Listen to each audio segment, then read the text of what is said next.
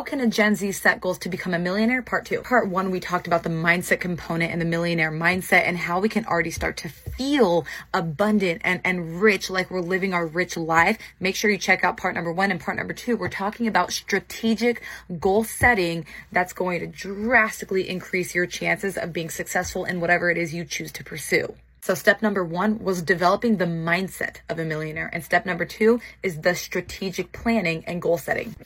One thing you need to keep in mind is that this is something that always needs to be reevaluated as time goes on. What works now won't work when you're a little bit farther along. So we're going to need to shift and pivot along the way when something is no longer working or it's time to upscale on our goals. The strategic planning and goal setting process starts with finding resources and getting to work, doing the actual work. Find mentors, either one-on-one mentors or group mentors that you pay for, or mentors in the form of videos like this, people who can help teach you, podcasts that you love listening to, people on YouTube or thought leaders that you admire. Start to absorb the content of people who are living the lifestyle that you want or can teach you helpful skills in that process.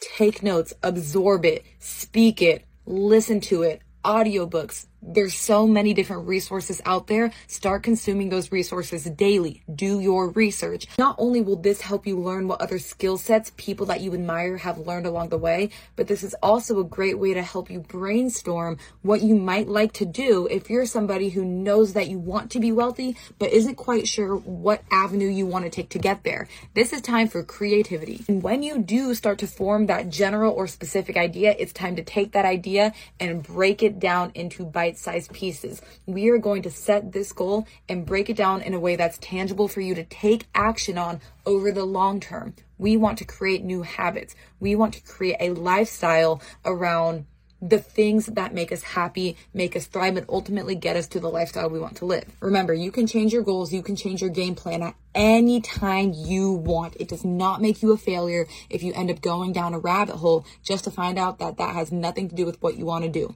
You learn something in every process. There are no failures. You are destined to be successful if you don't give up. That's all we're going to talk about in part 2. And what I challenge you to do, I gave you a challenge in part 1 as well, is to find 3 different mentors or sources of information, people that you admire, people who have a life that you want to live, people who offer you valuable information that you can start to delve into their content and learn a thing or two. Start filling up your feed with more than just influencers and people dancing. Not to say that that's not great, but it's time to focus on things that make you feel motivated. Some TikTok star that you want. If your goal is to be TikTok famous, start researching like-minded accounts. If you want to be a motivational speaker, find some motivational speakers that make you feel empowered. Find at least 3 or more if you'd like, and catch me in the next one and comment your questions down below. Shortcast Club.